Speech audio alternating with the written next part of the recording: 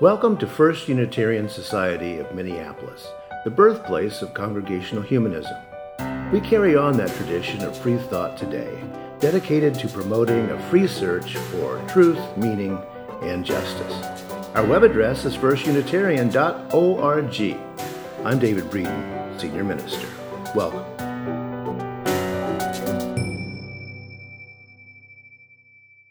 And Labor Day, so good old American know-how. It's what Americans are known for. Get her done. Our most famous, or perhaps infamous, philosophical stance is called pragmatism. We're pragmatic people. We Americans get her done. That's what I want to think about for a few moments on this Labor Day weekend. Knowledge, know-how, and wisdom, and getting her done. Unfortunately, we Americans have been so busy getting things done that we've often failed to ask, why are we getting this done? And the effect of getting her done on living things in the planet has not really been a great concern to us over time. And this single-mindedness has cost us. Zhuangzi, whose name is sometimes spelled Chuangzi, you may have seen that in print, lived in the 300s before the Common Era. He's known as the second great Taoist sage after Lao Tzu, also written as Lao Tzu. Now, Zhuangzi is best known for his little anecdote of the butterfly. In the story, Zhuangzi is sound asleep and has a vivid dream of being a butterfly flying from flower to flower without any care. Zhuangzi wakes up and vividly remembers being a butterfly in the dream. But wait, was it a dream? Might it all be the other way around? And actually, Zhuangzi is a butterfly dreaming of being a human being. What is real and what is illusion, he asks.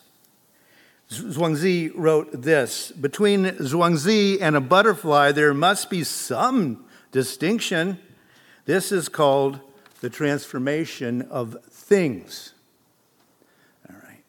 Now, there's some interesting points in this very short little thing. Is there, he's asking, a distinction, a difference between two sentient beings? If so, what the heck is it? Aren't we both temporary conglomerations of matter soon enough to decompose and form other conglomerations of matter? That's what the Taoists think. That's what humanists think. Is there actually some kind of difference between these two sentient beings and where we're going?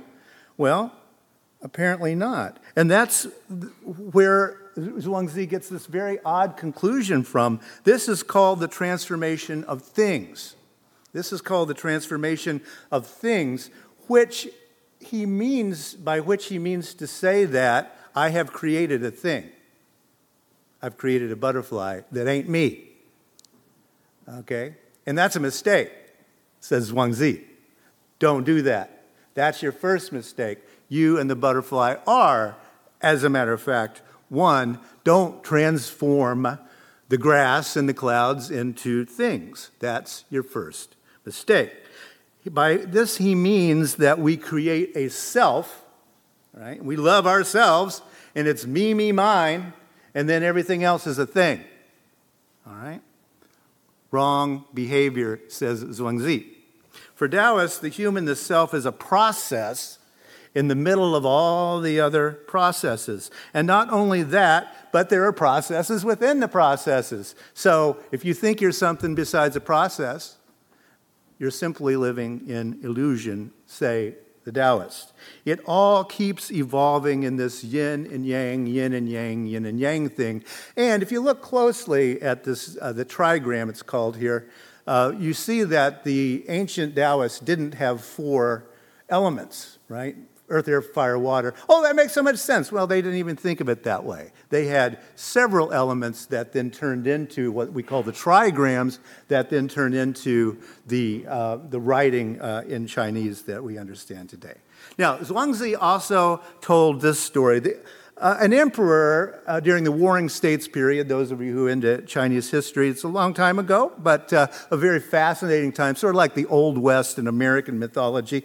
But the emperor during the Warring States period heard of a butcher named Ding who claimed that he had a knife he had used for 19 years, and it was just as sharp as the day he got it. All right? Now, intrigued by this, the emperor traveled to ask Ding.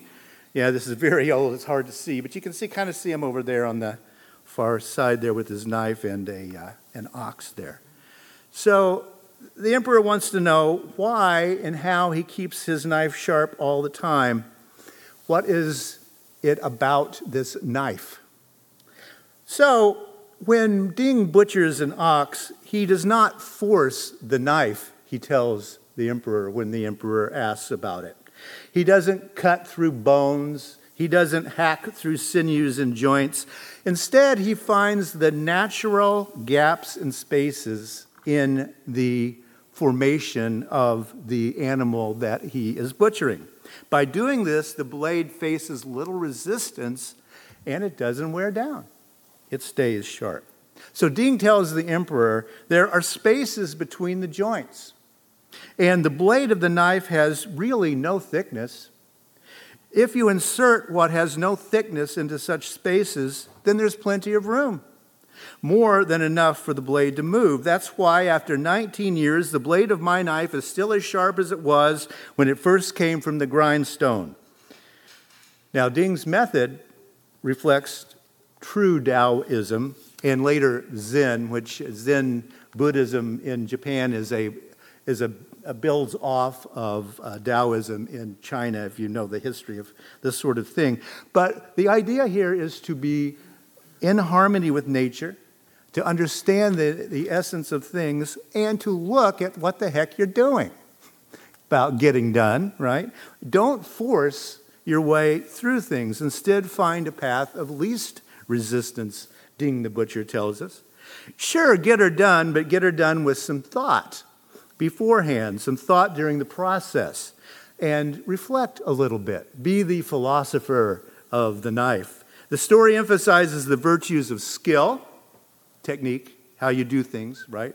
Understanding, knowledge, and wisdom, the wisdom of working with nature, not against nature. Okay. So we're talking here about understanding, know-how, and the way to work.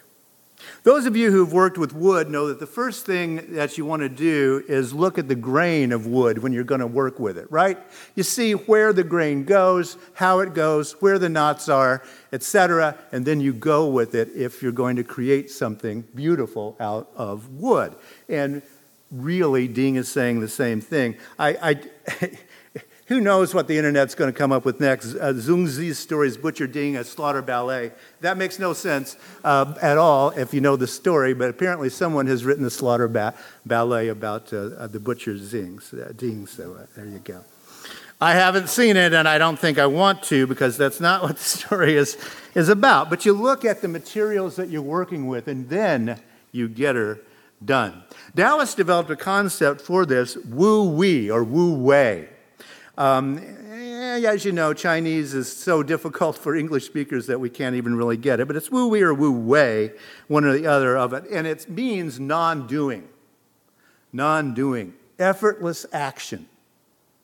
Wu Wei, all right? That's the central concept of Taoism. Taoists developed this concept to get at how we can get her done without breaking stuff in the world. At its most basic, Wu Wei refers to a way of being in which one aligns with the natural flow of things. That's what Tao means. It's the natural flow of things. It's the way the universe works. You get into that, and then it is effortless and spontaneous, and yet you're doing things in perfect relation to your environment around you. The practice of Wu Wei means using no force against the natural order of things. Rather, one stays in harmony with the Tao and within its flow. Yeah, I know. How do you use a bulldozer in this regard? The Chinese aren't doing a very good job of it either, even though this is their philosophy, very, very old, right? And it's causing them some problems. The concept is sometimes by non-Taoists seen as passivity, but it doesn't mean sitting around being passive and letting the world pass you by. Notice that in the story, the butcher Ding gets her done. He's a known butcher. He's a good butcher. Rather, Wu Wei is about action that doesn't feel in any way forced or artificial. It's a kind of action that feels natural and appropriate for any given moment. In the U.S., we do sometimes talk about this with going with the flow or being in the zone, right? Abraham Maslow talked a great deal about this. But we haven't really focused enough, I think, on it. In a practical sense, it can be seen as a recommendation for simplicity and spontaneity and tranquility. Get her done, but enjoy it. Breathe a little while you're doing it, right? This is why Taoist texts often use metaphors from nature such as flowing water. Water goes downhill. It's the number one rule of Taoism. Water goes downhill. Don't argue with that. Right? Don't argue with that. And some of the oldest waterworks in existence developed by human beings on the planet were done by Taoists in this time period. Right? Our recent spate of natural disasters have showed that too often here in the U.S., we've taken Ding's knife and we whack and hack at things. We too often have a dull knife, and I think that's what we're looking at here in the U.S. today is, how did our knife get so dull, and how come things are falling apart again? Why didn't we get her done? Well, it's because we ignored some very basic realities about getting her done, which is water runs downhill. We really forgot that on the Mississippi, didn't we? Well, let's look at some terms and distinctions. The Greek term episteme, is typically translated into English as knowledge. Okay, knowledge. Now, when we talk about, you've read about ChatGPT and all of that, the worry that many theorists have about episteme is that we're going to forget it because, heck, we just get it out of the computer. So we're going to forget all of the accumulated human knowledge that has been going on for so long. How do you open this door? ChatGPT. I think that, at one level we know that's not going to happen, but at another level it is possible that we are going to lose some of our knowledge, our episteme. Well, that is very specific knowledge. It's organized, it's grounded, it's rational. It is knowing what or knowing that. It is knowing. Okay, that's episteme. And with the Greeks anyway, what's the opposite of knowing? Doxa, orthodoxy, knowing the answer. Right? That's the opposite of knowing, is always knowing. Because you forget that you don't know anything actually. Remember, that's Socrates all the way. So doxa is the bad thing. Orthodoxy, belief, bad. Episteme, knowledge, knowing how good. But here's how the Taoists built on this a little more. In ancient philosophy, they contrast the subjective, the doxa, with the episteme, but then they build in this thing called techne or technique, which is where we get the word technique, right? It means knowing how to do something. Knowing how to do something. So you can know a lot of stuff and not know how to do anything, thought the Greeks. And I think they might be right about those distinctions. So the Greeks used the term techne to refer to a kind of knowledge or skill related to a craft or an art. Ding, the butcher, is using techne.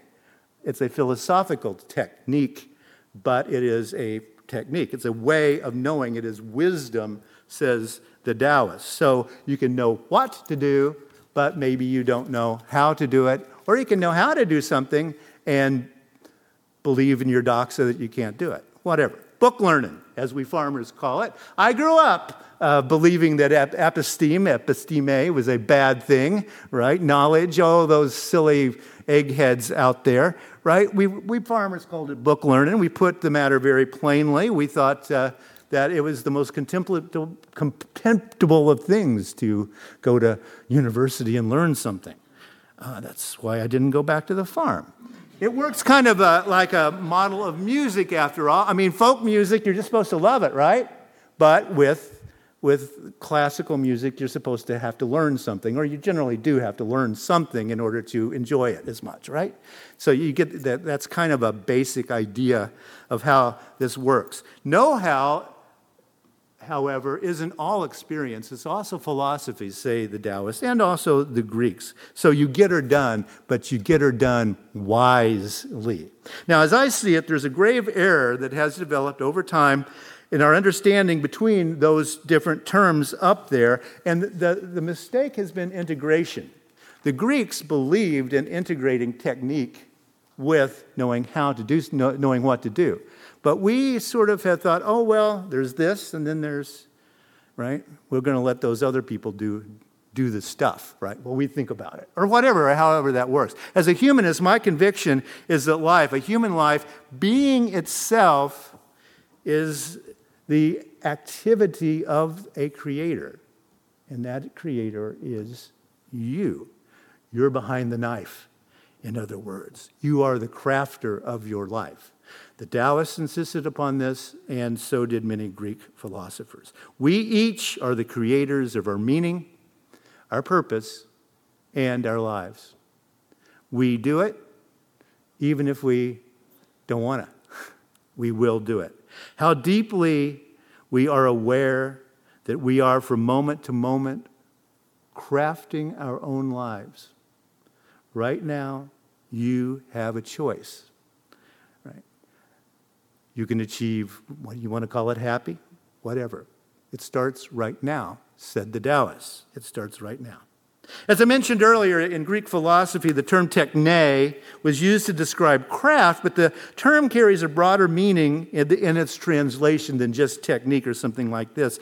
In the Greek way of understanding, we have a conjunction and integration of concepts that have been separated in our own time between get her done and why the heck am I doing this? Which is a philosophical question. Why the heck am I doing this? Metaphorically, some philosophers have extended the concept of techne to describe crafting your own character. Character is fate, right? That's not a bad thing, according to the Stoics. Character is fate because you are in charge of your fate and your character. Change it if you don't like it. That's the whole metaphor that's going on here. A good and meaningful life is quite literally crafted, said the Taoists. But crafted how? In the philosophical tradition of Greek Stoicism, techne involves the cultivation of arete, which is moral excellence. I am so morally excellent. Or you want to be shooting for that. Although if you ever say it, yes, then you've outdone yourself there. But the Stoics believe that through techne, the pursuit of arete, individuals can then achieve this thing they called eudaimonia, which is not actually happiness. That's a mistranslation. Euda is happy, is good, right? But it's not actually happiness that you're shooting for, according to the ancient Greeks anyway.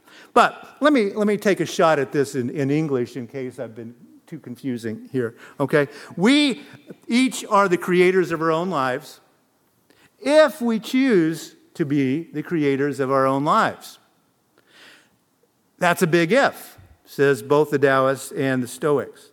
It's an if that most human beings never consider, let alone make manifest in their lives. Most of us never accept being the creators of ourselves. We each are the creators of our own lives, which is a craft, and it's an art form that we practice every day.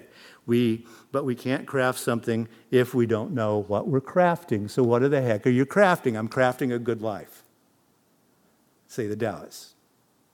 And Ding is doing that too, right? He's crafting a good life as he keeps his knife sharp. The question to ask in any event is, what will a person of moral excellence, that arete thing, do in this situation? I mean, it's really pretty simple, but it's almost impossible to do, right? What would a moral person do in this particular thing every moment of every day? What will a virtuous person do in the next 5 minutes? What will a virtuous person do in the face of the climate crisis? It's the same question, say the Greeks. By so asking and crafting your life accordingly, you will be living in accordance with your deep nature and your potential. That's what we're playing for here, right? The Buddha says, you're sitting there meditating, I got a deadline. He said, that's the beginning of illusion. That's death right there. That's samsara. That's the worst thing that can happen. Is life, the horror of life has suddenly engulfed you. You have to stay focused, says the Buddha and others. It's also the real and true answer to the question of being yourself. You are the artist of your life. Step up, because you are. There's nothing to fear. To conclude, let's go back to a moment for the old Taoist story. Ding and the butcher and the emperor who comes to see this magical knife. Well, what's this point of the story? There is no magical knife. It's not magic. Ding's not magic. The knife's not magic. There's a philosopher behind the knife. There's a philosopher holding the knife. There's a philosophy to the use of the knife. That's the point. That's the way the Taoists saw us. All of us, each of us, is the philosopher with the knife. We all have a job to do, carving out a life. Each of us is the philosopher. The Taoists advise no hacking. Don't go slashing. No resistance. Sure, that ballet thing might, yeah. Do a little dance, shall we? Wu-wei all the way. It's difficult but doable, all right? Look at the world, say the Taoists. See it as closely as Ding sees the meat. There are spaces between the joints, he says, and the blade and the knife has really no thickness. If you insert what has no thickness into spaces, there's plenty of room. More than enough for the blade to move. That's why after 19 years, the blade of my knife is still as sharp as when it came from the grindstone. Nope. Nothing is magical, the Taoists are here to tell you. It's about focus. It's about taking the effort to expend no effort. Take the effort to expend no effort in living your life. That's the wisdom of the Taoists.